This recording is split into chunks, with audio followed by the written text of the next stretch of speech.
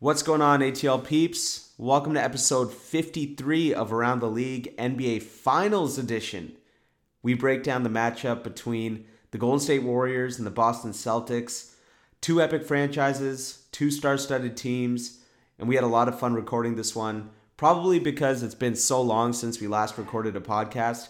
I think the last time we recorded, it was the first round of the playoffs. We've just been super busy, but so much has happened in the NBA since then, so we hope you have fun listening to this one because we had a lot of fun recording it. As always, we appreciate everyone that listens to this podcast, and we will do our best to pump out as many podcasts as we can throughout the NBA Finals.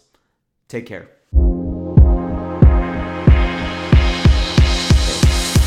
Welcome to episode 53 of Around the League 2022 Finals Edition, where we're going to break down what should be an epic matchup between the Golden State Warriors and the Boston Celtics.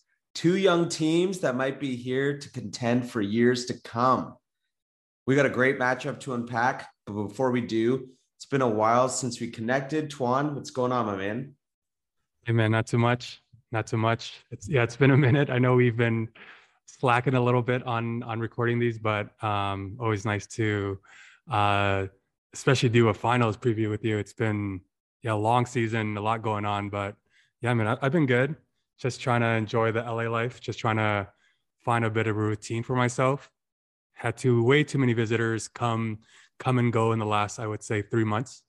So it's finally just me just trying to get some work done, try to get some workouts in during the week. But other than that, not too much. How's everything going with you, bro?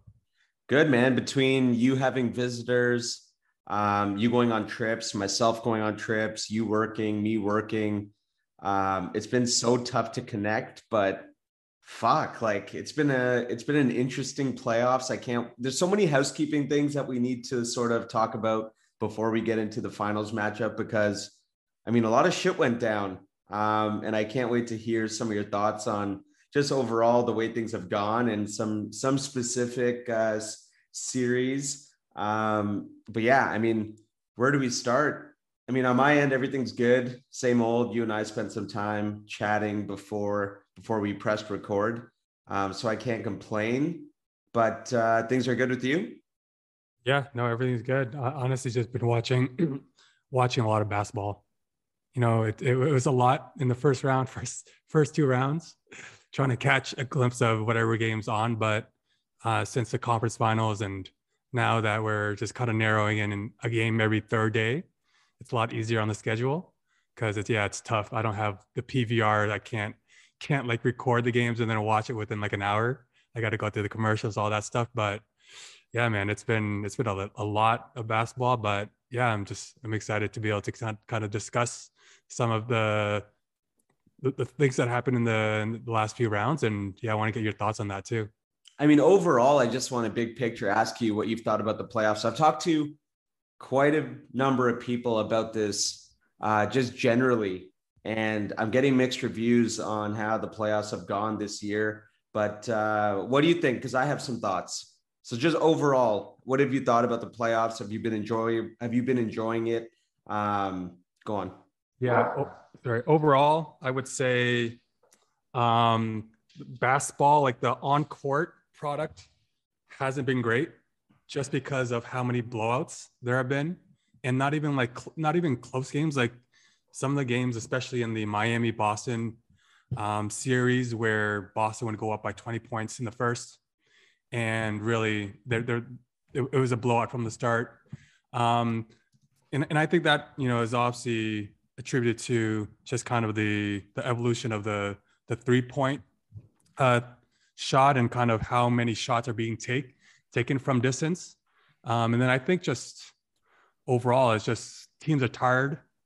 A lot more injuries this playoffs than I can even remember in any other year. But with saying that, I would also say that it's nice to have some parity in the league. To be honest, I didn't see Boston playing this well in the regular season, and honestly, I wouldn't have thought they would make it this far, especially knowing the road that they had to take to get to this point. And even Golden State, sure they played well in the beginning of the season, but kind of tapered off during the tail end of the season. So I like that there's definitely parity and that we're seeing, a new Eastern Conference team make it to the finals, a team that, has been building for the last 4, 5, 6 years. And it's nice to, kind of see some old faces in the Golden State Warriors coming back after all the adversity that this team had to kind of go through and seeing them in the finals. So I don't like how just, non-competitive some of the games have been, but I do like that there's definitely more parity in the league just based off of the results of the last 3-4 rounds of playoffs. Yeah, those are my thoughts exactly. So many blowouts, and it's crazy because the series themselves have been close.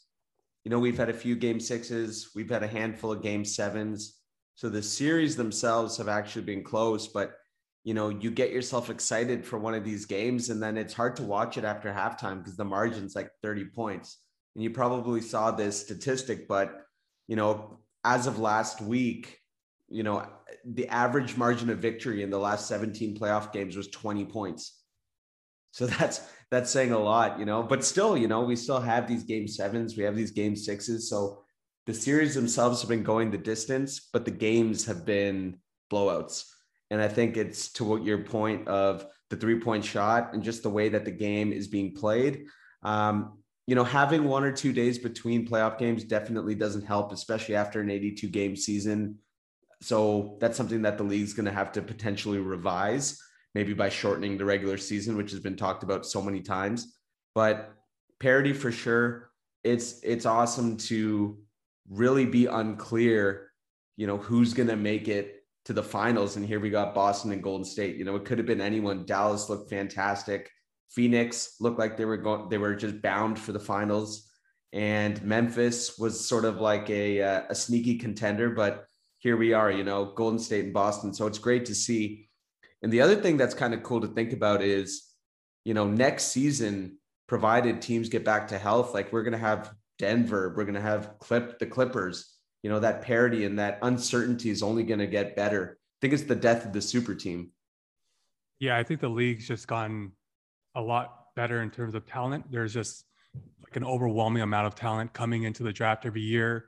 You look at last year's draft with Cade, Jalen Green, Evan Mobley, Scotty Barnes, just even those four guys, those are going to be perennial all-stars for the next few years. And even this upcoming draft with Chet Holmgren, Jabari Smith, and just some of those other guys, I think, the league is in good hands in terms of how, well some of even the bottom feeders are going to continue collecting assets, collecting all those young players. And I think they're just becoming so much more skillful, and it's just freak athletes coming to the draft every year. And so I think there's definitely more parity in that sense. And I think just teams are being smarter in how they, look at analytics, how they look at their scouting department.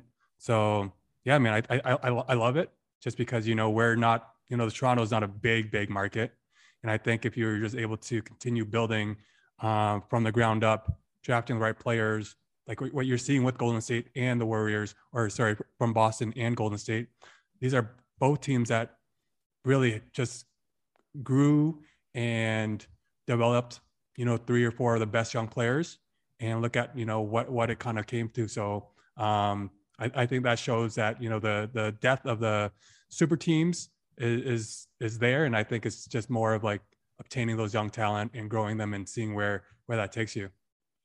Well, yeah, to the untrained eye, like someone that wouldn't know the draft history of Boston or Golden State, they'd probably look at those rosters and say, look, like, again, it's a super team. But what you don't realize is every single player that makes a difference on either one of those teams was drafted.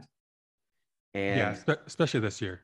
Yeah, no, exactly. And even guys like Jordan Poole, we can get into it later. But, if you really analyze the journey of that player, he was in the G League 2 years ago, playing for Santa Cruz and lighting it up. And, nothing was really given to that guy. And here he is, headlining the pool party lineup for this team. But I don't want to get into that. I don't want to get into that series just yet. I just want to ask you what your favorite series was this far. I would have to say the Suns and Mavs. I think just the competitiveness of that series, just seeing what Luka and kind of those younger guys were able to do, Jalen Brunson, they were definitely the lesser talented team. And we kind of saw what you're able to do when you have probably the best player on the floor.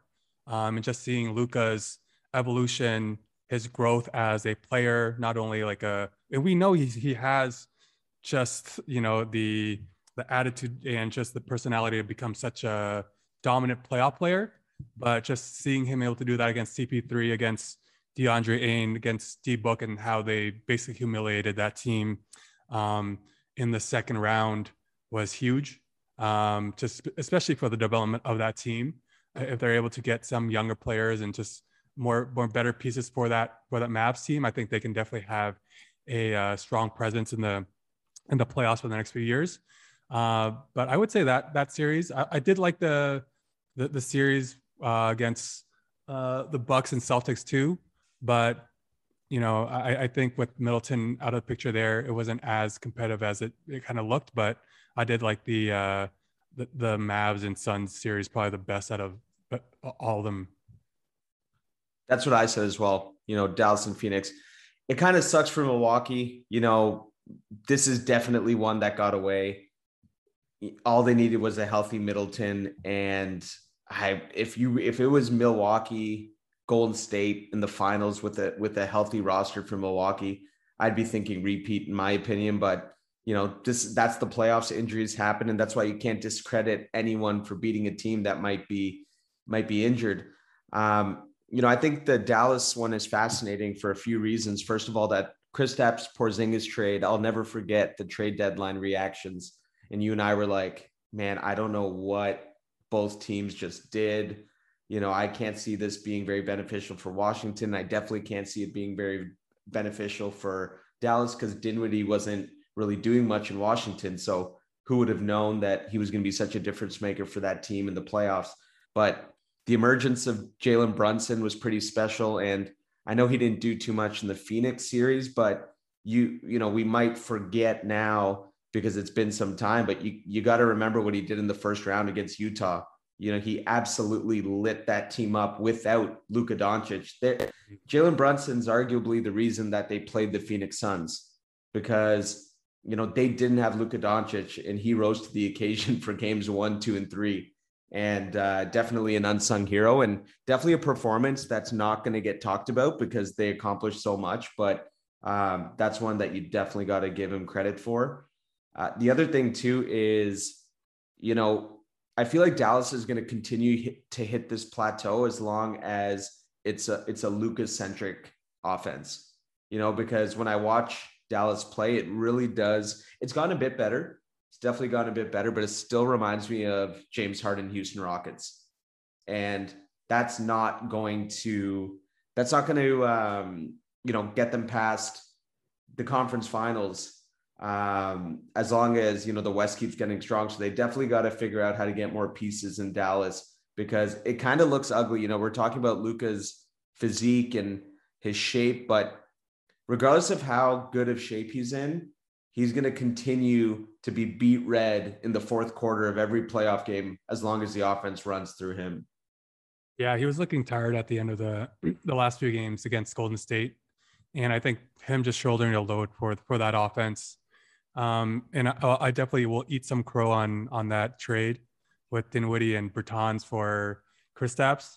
I honestly, when you look back at it, it was, just on paper, it didn't make much sense because how terrible Dinwiddie and Bertans were playing in Washington. But that team really just played well because of having that second ball handler. I know even a third ball handler, I would say, with Jalen Brunson being the secondary ball handler and then having Dinwiddie come off the bench.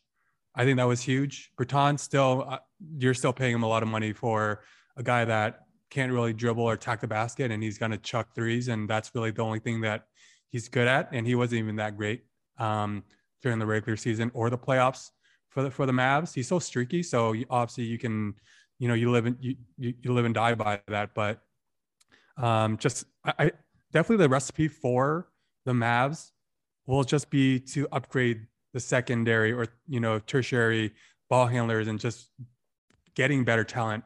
Getting someone like Dinwiddie, but a little better, or finding a center because they were playing Dwight Powell at center and he kind of lost his spot in the rotation. Who was the other guy? The German dude. Think of his name, but he was playing center and he's not really a center either. So if they're able to get a center, I know there's a crop of pretty good centers coming up in this year's, free agency or restricted free agency class. I know Ain's in the mix. I know Gobert's in the mix.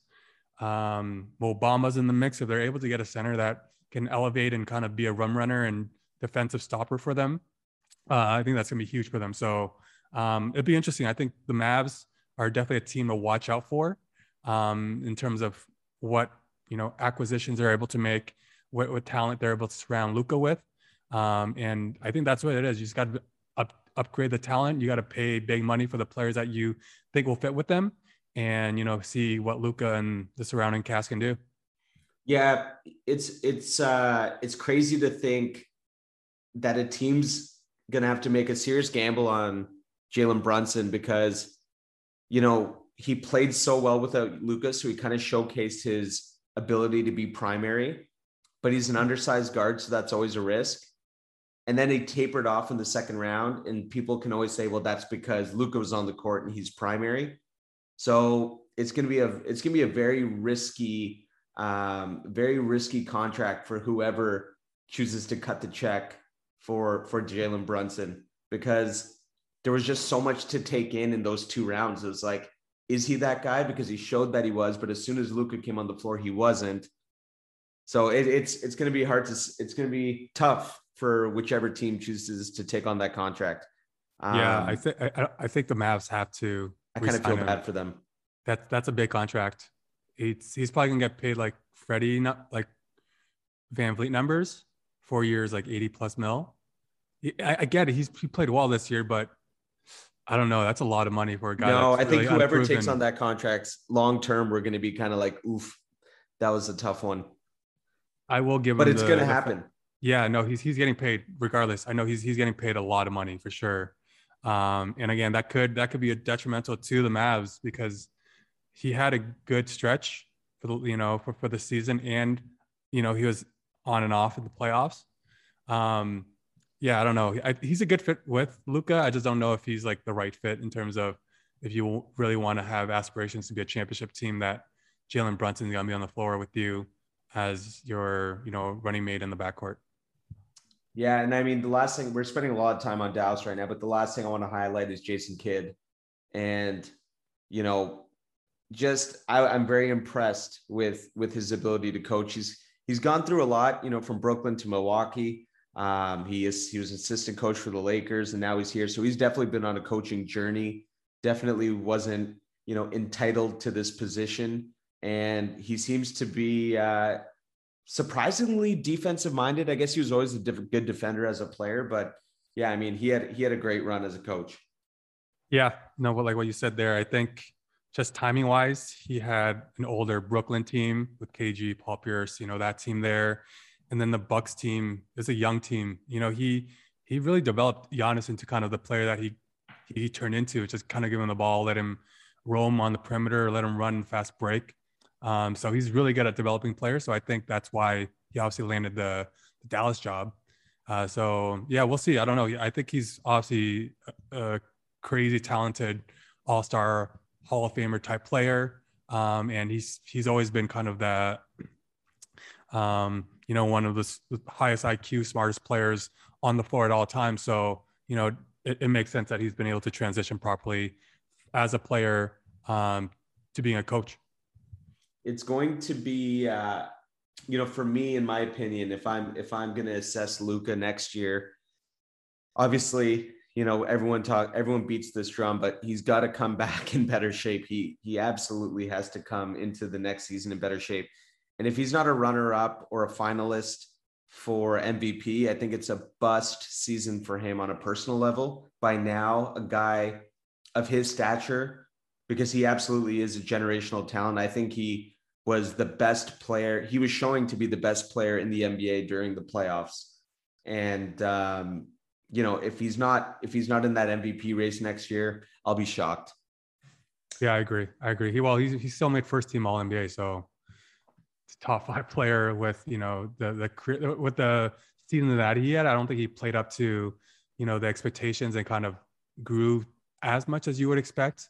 But he's also the bar set so high for him, especially after his first 2 years. I think it's tough unless he wins MVPs. You're not going to really say he improved that much, but you're seeing improvement here and there. So hopefully he can put it all together next season and have that team be a top 2-3 team in the West.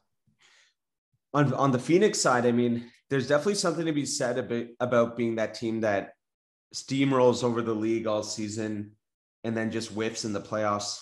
We can go back a decade and look at the Raptors, the amount of times that they finished first in the East, maybe once or twice. I'm drawing a blank here, but the Bucks did it time and time again. The Atlanta Hawks did it time and time again. The Utah Jazz most recently did it, where there's no signs of slowing down, and then once you're in the playoffs, you whiff, and that's exactly what happened to Phoenix. Everyone was giving them the benefit of the doubt. They were getting a lot of attention. Devin Booker and Chris Paul were doing a lot of interviews with Malika Andrews, and their head coach was getting a ton of shine, and they whiffed. So I don't know what to make of it, but there's something to be said about being that overall number one team in the NBA, and it just doesn't pan out. Yeah, I think it's a little more shocking for the Suns because of how well they played last season. They made it all the way to the finals. They had CP3.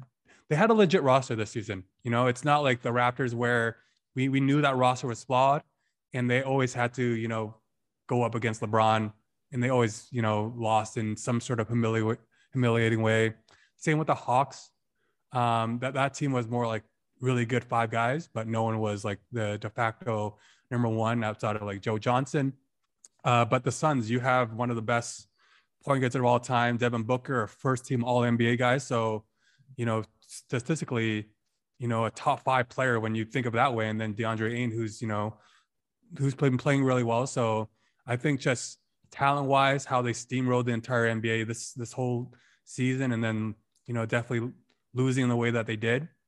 The NBA is kind of funny because when you think about how they lost, obviously they lost at home in Game 7 to the Mavs, one bad game, and people are questioning the entire season, the entire structure of the team, and how they're going to approach next season.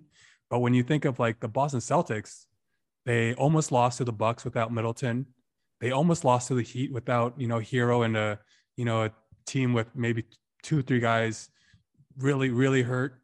And if they had lost on that Jimmy Butler 3, there's a lot of question like, hey, should we continue to build on this team?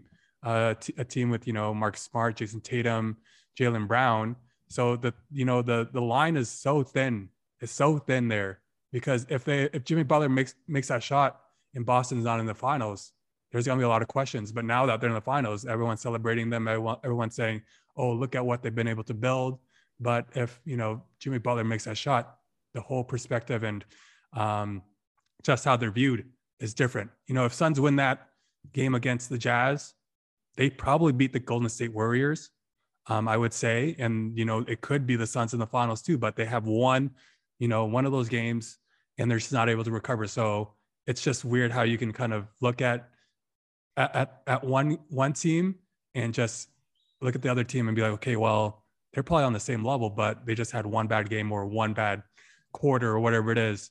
So it's such a thin line between a championship team and a team that you're going to question, should they blow it up? Should they continue building on this path? It's a funny way to look at things when you put in that, in that framework.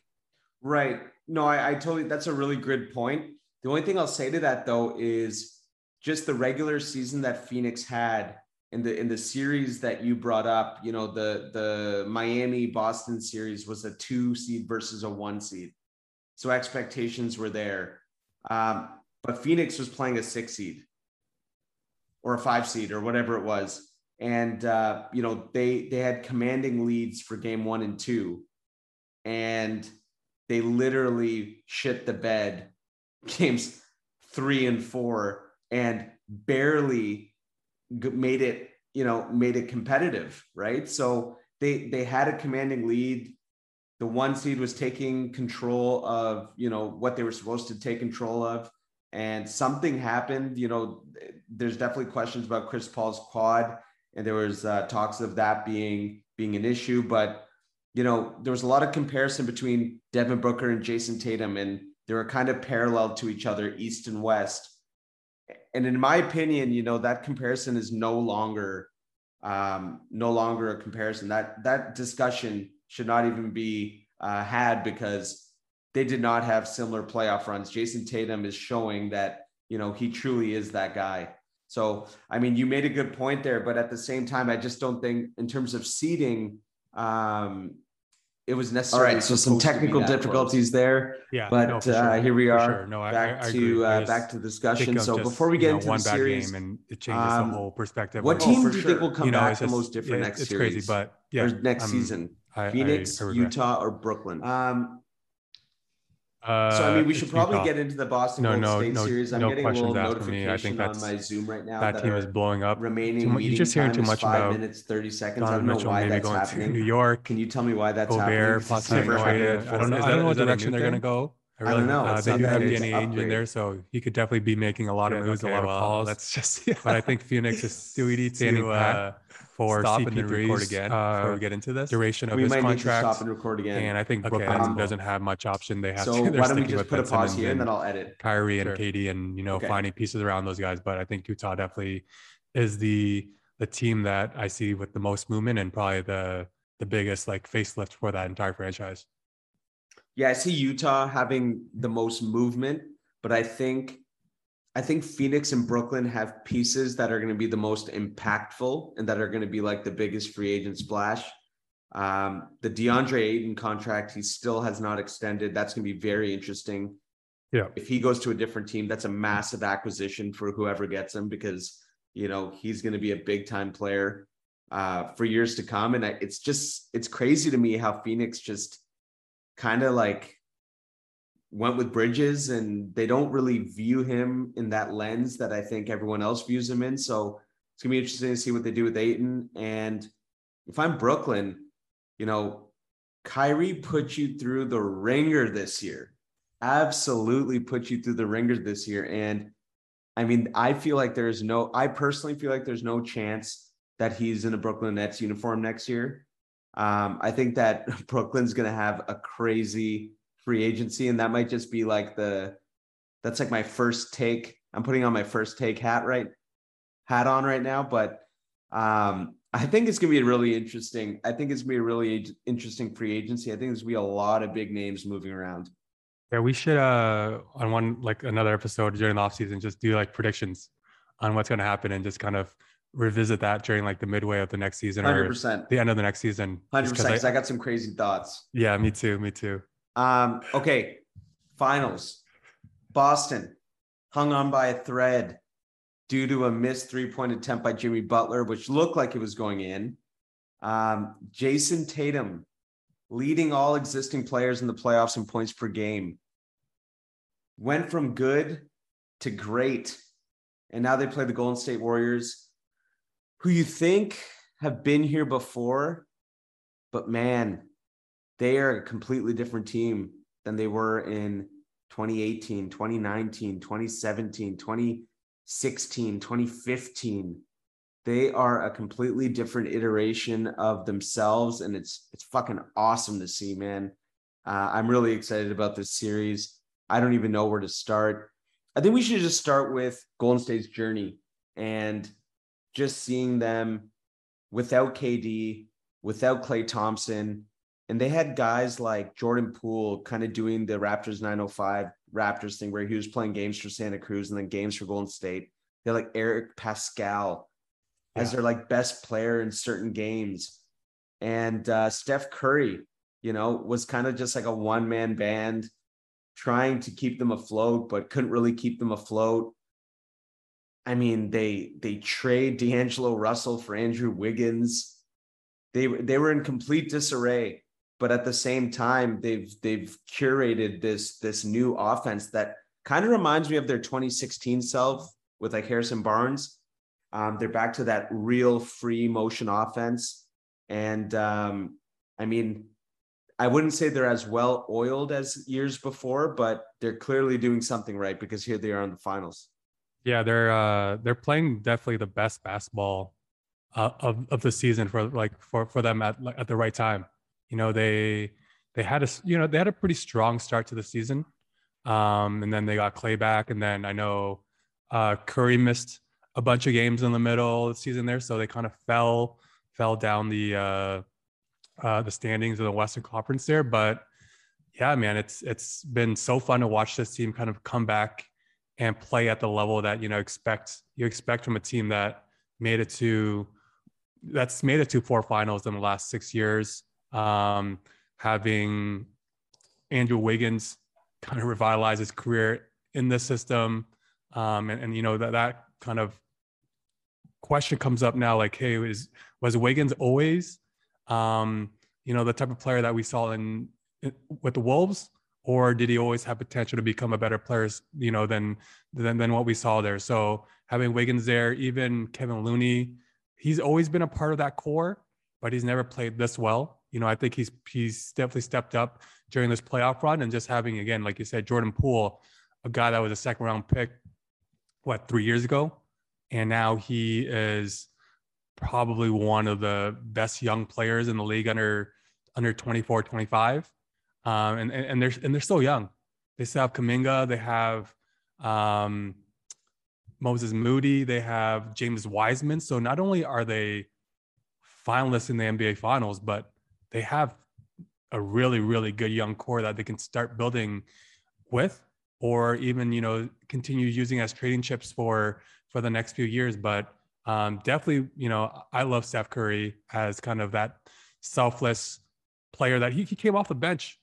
He came off the bench against the Nuggets because Jordan Poole was playing so well, and he wanted to get his feet back or his legs back in that series when he was hurt coming into the playoffs.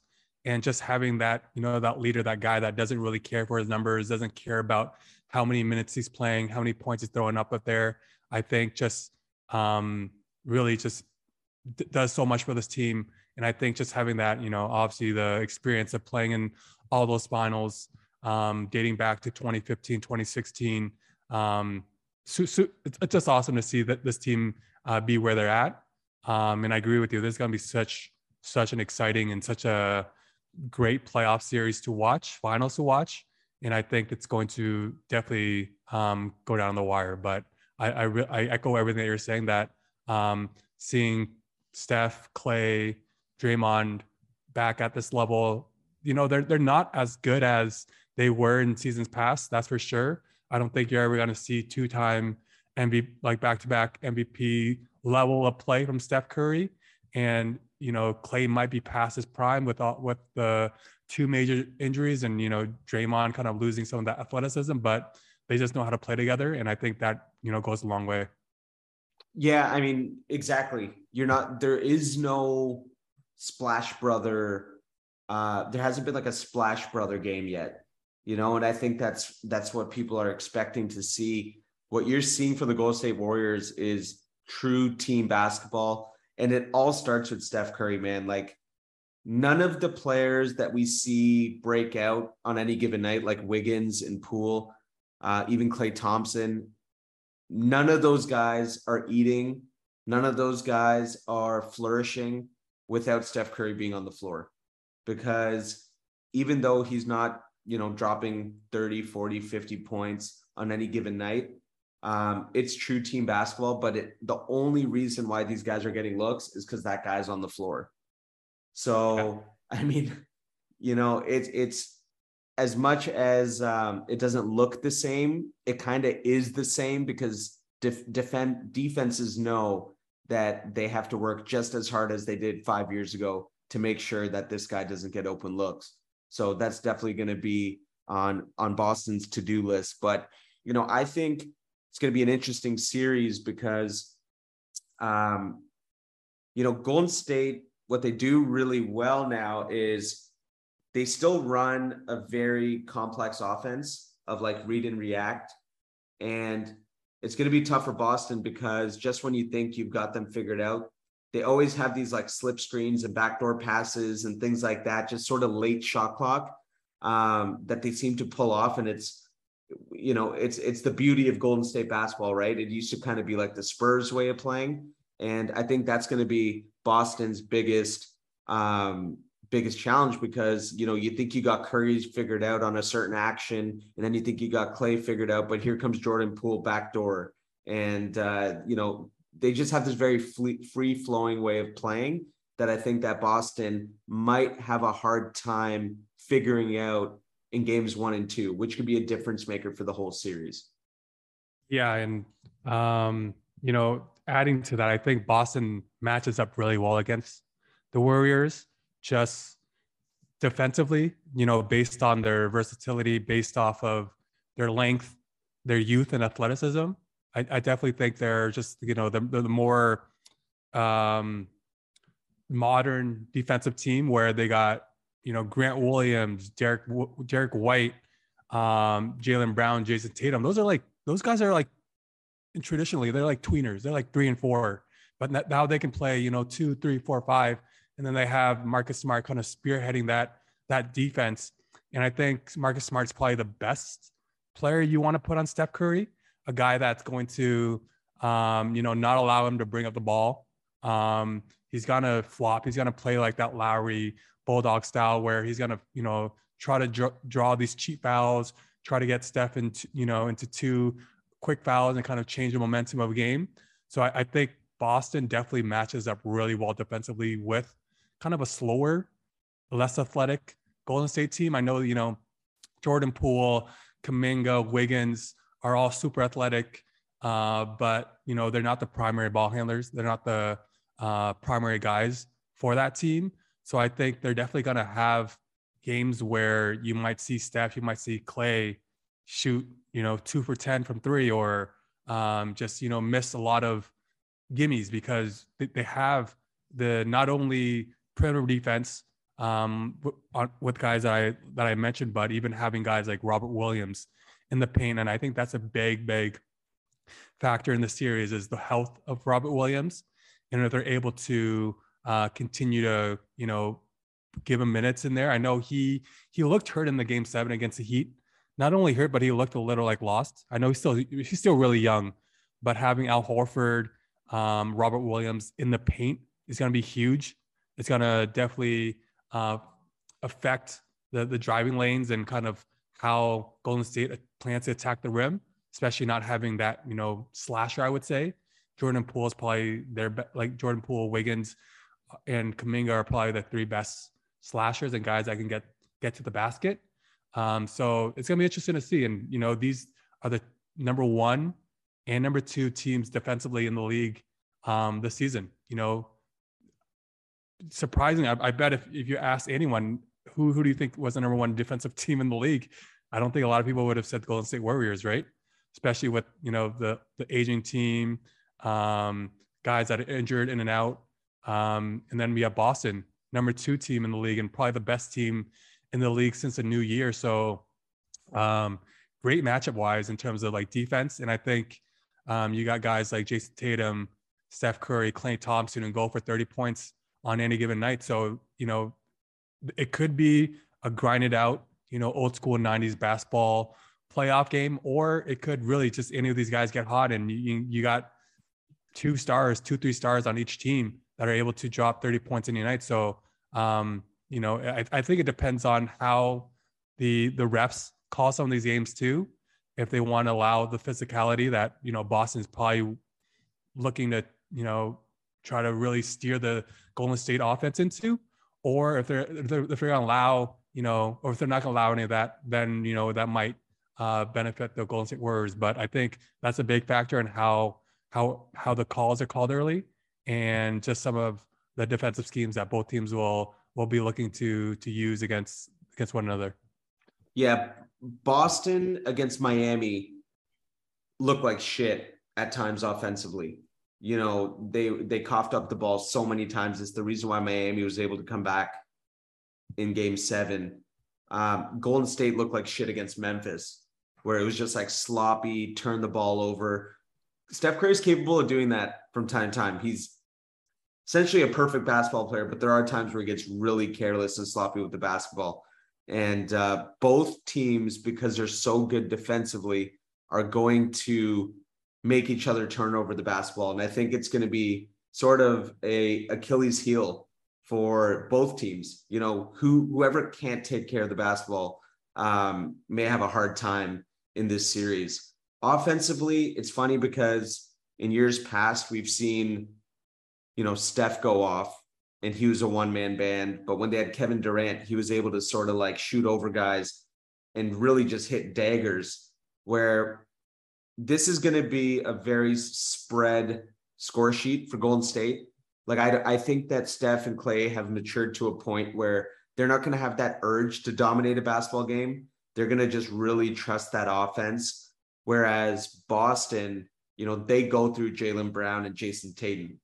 So I think defensively, both teams are going to play a very similar game, but offensively, they're going to have two completely different schemes. And I mean, I'm more of a strength in numbers guy. I think that it's going to prevail for Golden State, but you know, even rotationally for Golden State, like if Steph and Clay are guarding, you know, Tatum and Brown or whoever, and you know, Boston gets into the paint and, you know, they try to get Al Horford to look. Golden State rotates so well. You know, they just do so well defensively, especially spearheaded by Draymond Green, right? I think it's going to be strength in numbers offensively and defensively. Yeah. So what do you think is the biggest factor in this series? Like so you think the Golden State Warriors are going to win the series? I think Golden State's going to win this series. Yeah. What's your prediction? Like how many games? Yeah. I think Golden State's going to win in 5. 5. Wow. Okay. Why do you think? Okay. I guess you just kind of gave your reasoning on that. Well, I think it's going to come down to, man, they just play an offense that is so unpredictable, and it's only a best of 4. And I could see Boston. Who has home court advantage? Warriors. Yeah, the Warriors, right? So I could see Boston. You know, they came off of a series in Miami, and I just think that they're going to come into like a very high octane environment, and Golden State is just going to sort of keep them on their toes. And I would love to see a statistic, but late shot clock points, like I think Golden State leads in late shot clock points, and they just do it through their offense. And I think that, you know, it takes a few games to adjust to another team, and it just might be too late by the time that Boston adjusts to Golden State's sporadic offense. Yeah, so I also have Golden State winning. I'm going to say in 7 because that's my default prediction, but for I guess for 2 reasons here. One, Boston's just played 2 really tough series, and I remember Tatum saying something from 2 years ago when the Raptors played the Celtics, and the Raptors were definitely the underdog in that series. They were definitely overmatched in terms of talent, but they grinded the Celtics way out, and that was in the second round. So then when they played the Heat in the bubble, they probably should have won that series too. But since they were, you know, just so overwhelmed with just what happened in the previous series, they lost that series to the Heat, who made it to the finals there. And I think this is kind of the same perspective, because they just played a very tough Heat team that definitely shouldn't have taken them to 7, especially with, you know, Lowry on, you know, his last leg, Hero missing the last 3 or 4 games there. And, you know, after they won game 5, everyone really expected the Heat to kind of just, lay down and take the L there. But yeah, I think just having those 2 extra games, playing game 6, playing game 7, it's going to take a lot out of Boston. So I think one, they're just going to be tired. They played so much games. They're averaging like 38, 39, 40 minutes from like their top 3 or 4 starters. Whereas the Warriors have, they've had pretty easy series. They beat Denver in 5, they beat Memphis in 6, and then beat Dallas in 5-2. So they're well rested. There's a lot of games where they blew them out. So I know Steph averaged less than like 33, 34 minutes a game. So did everyone else on the roster.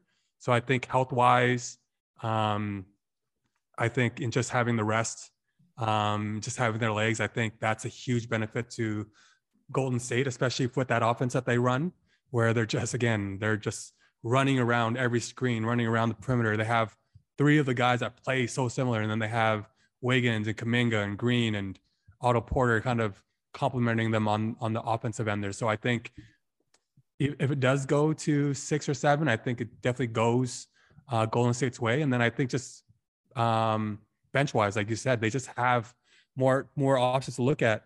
I know who is it? Otto Porter was playing really well in the first 2 series. Then he got hurt in that Dallas series. Gary Payne's back now. Just another look. I know those 2 guys aren't going to make the biggest impact, but knowing those 2 guys can kind of change some of the schemes and kind of how they defend and how they, play offense. Even having Kuminga and Moody, rookies. Well, another guy that we're not talking about that's definitely going to be on the floor is Bjelica in this series, especially with Horford and some of their bigs, right? Like it's just a matchup sort of thing where we didn't need to see Bjelica a lot on the floor last series, but he will definitely be playing a lot more too. Yeah, for sure. He had really good game in game 4 and 5 against the Mavs. So I definitely see him getting more minutes. And then it's like Boston, you have obviously, like you mentioned, Tatum, Brown, but when you go down that totem pole and you go down the line there, how confident are you in Marcus Smart?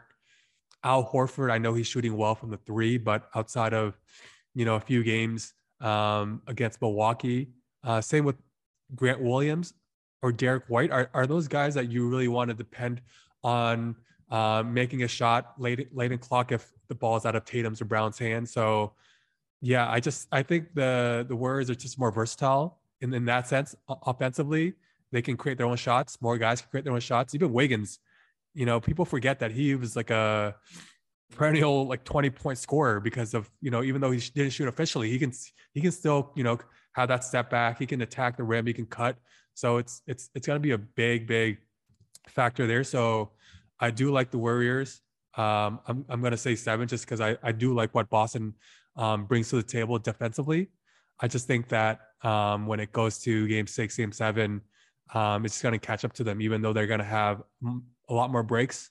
I think they're going to have 2 game breaks through the majority of the finals. So that should definitely help them. But also you're traveling, you're flying from one end of the country to the other. So, that's going to definitely, factor into how much rest they're going to be able to get, how much, time they're going to be able to watch film and all that stuff. So, and again, we have a guy that's coached he has 3 championships now, and Steve Kerr, and then you have a rookie head coach in Amadoka. So there's a lot of things going Golden State's way, but honestly, it wouldn't shock me if Boston somehow was able to win this series. But yeah, the more I think about it, you mentioned Marcus Smart, and he's like Jekyll and Hyde, man. He scares the shit out of me because he's so irrational confidence that he can go off. His playmaking has gotten so much better. And then Derek White, I mean, he's a Spurs alumni.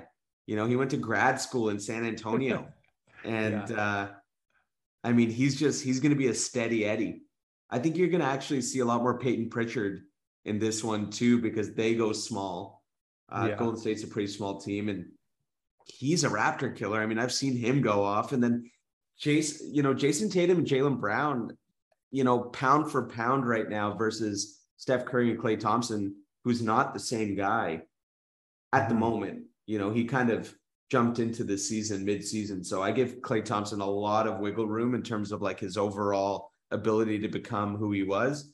But Jason Tatum, Jaylen Brown are no joke.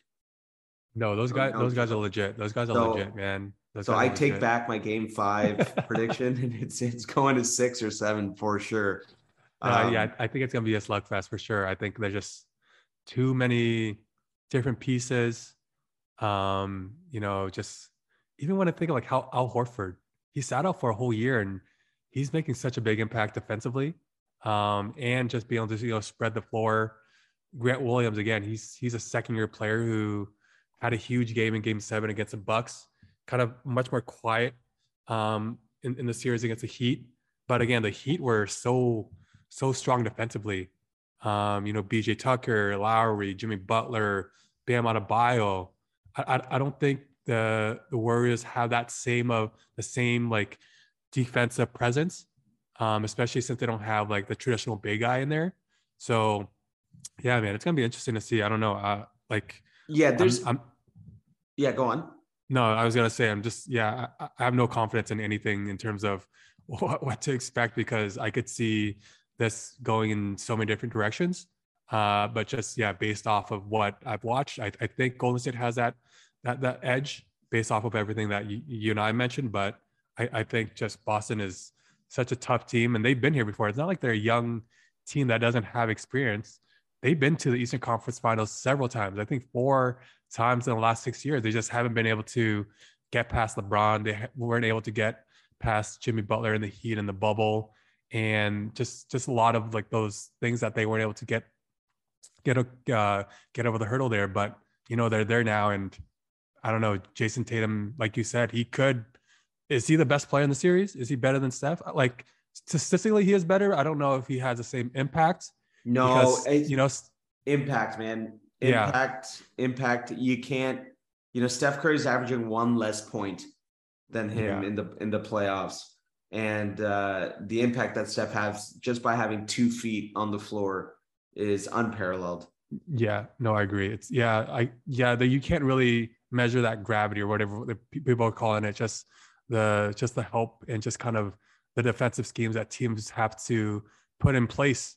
But again, they have such a collective group of solid shooters, solid players that it's gonna be tough.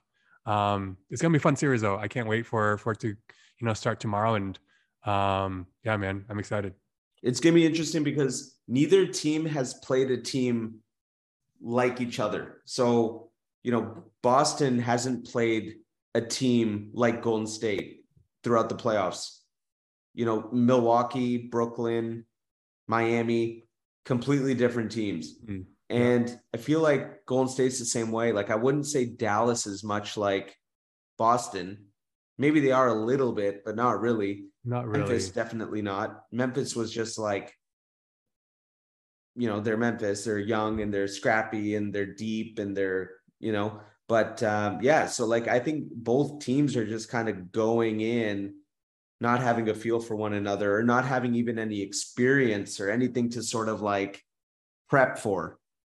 Yeah, that's a good point. Because when I look at it now, like when Celtics played Milwaukee, played Miami, those are 2 like really, really strong defensive teams. Like half-court teams. Yeah, half-court teams. Whereas like the Warriors played Dallas, played Denver, played Grizzlies, who are all really like just like they want to run the floor. They want to get easy baskets. Even though Dallas played really well defensively throughout the year and in the playoffs, that's why they made it to the conference finals. But those teams are a little different than Boston. Because again, like you said, Boston is a very good half-court defensive team.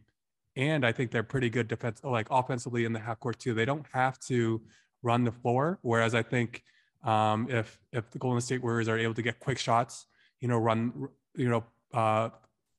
push the pace a little bit, I think that's going to benefit them a bit. But I think if you're playing half court, the majority of the time, I think that benefits the Celtics. Yeah, I mean, this can be truly an epic series. Like just 2 historic, Boston's historic franchise. Golden State has been historic over the last decade. This is probably the best outcome in my opinion for entertainment value. And I just hope that these games, game by game, I hope that every game is close. I hope that every game is competitive to sort of break away from the trend that we've had these playoffs.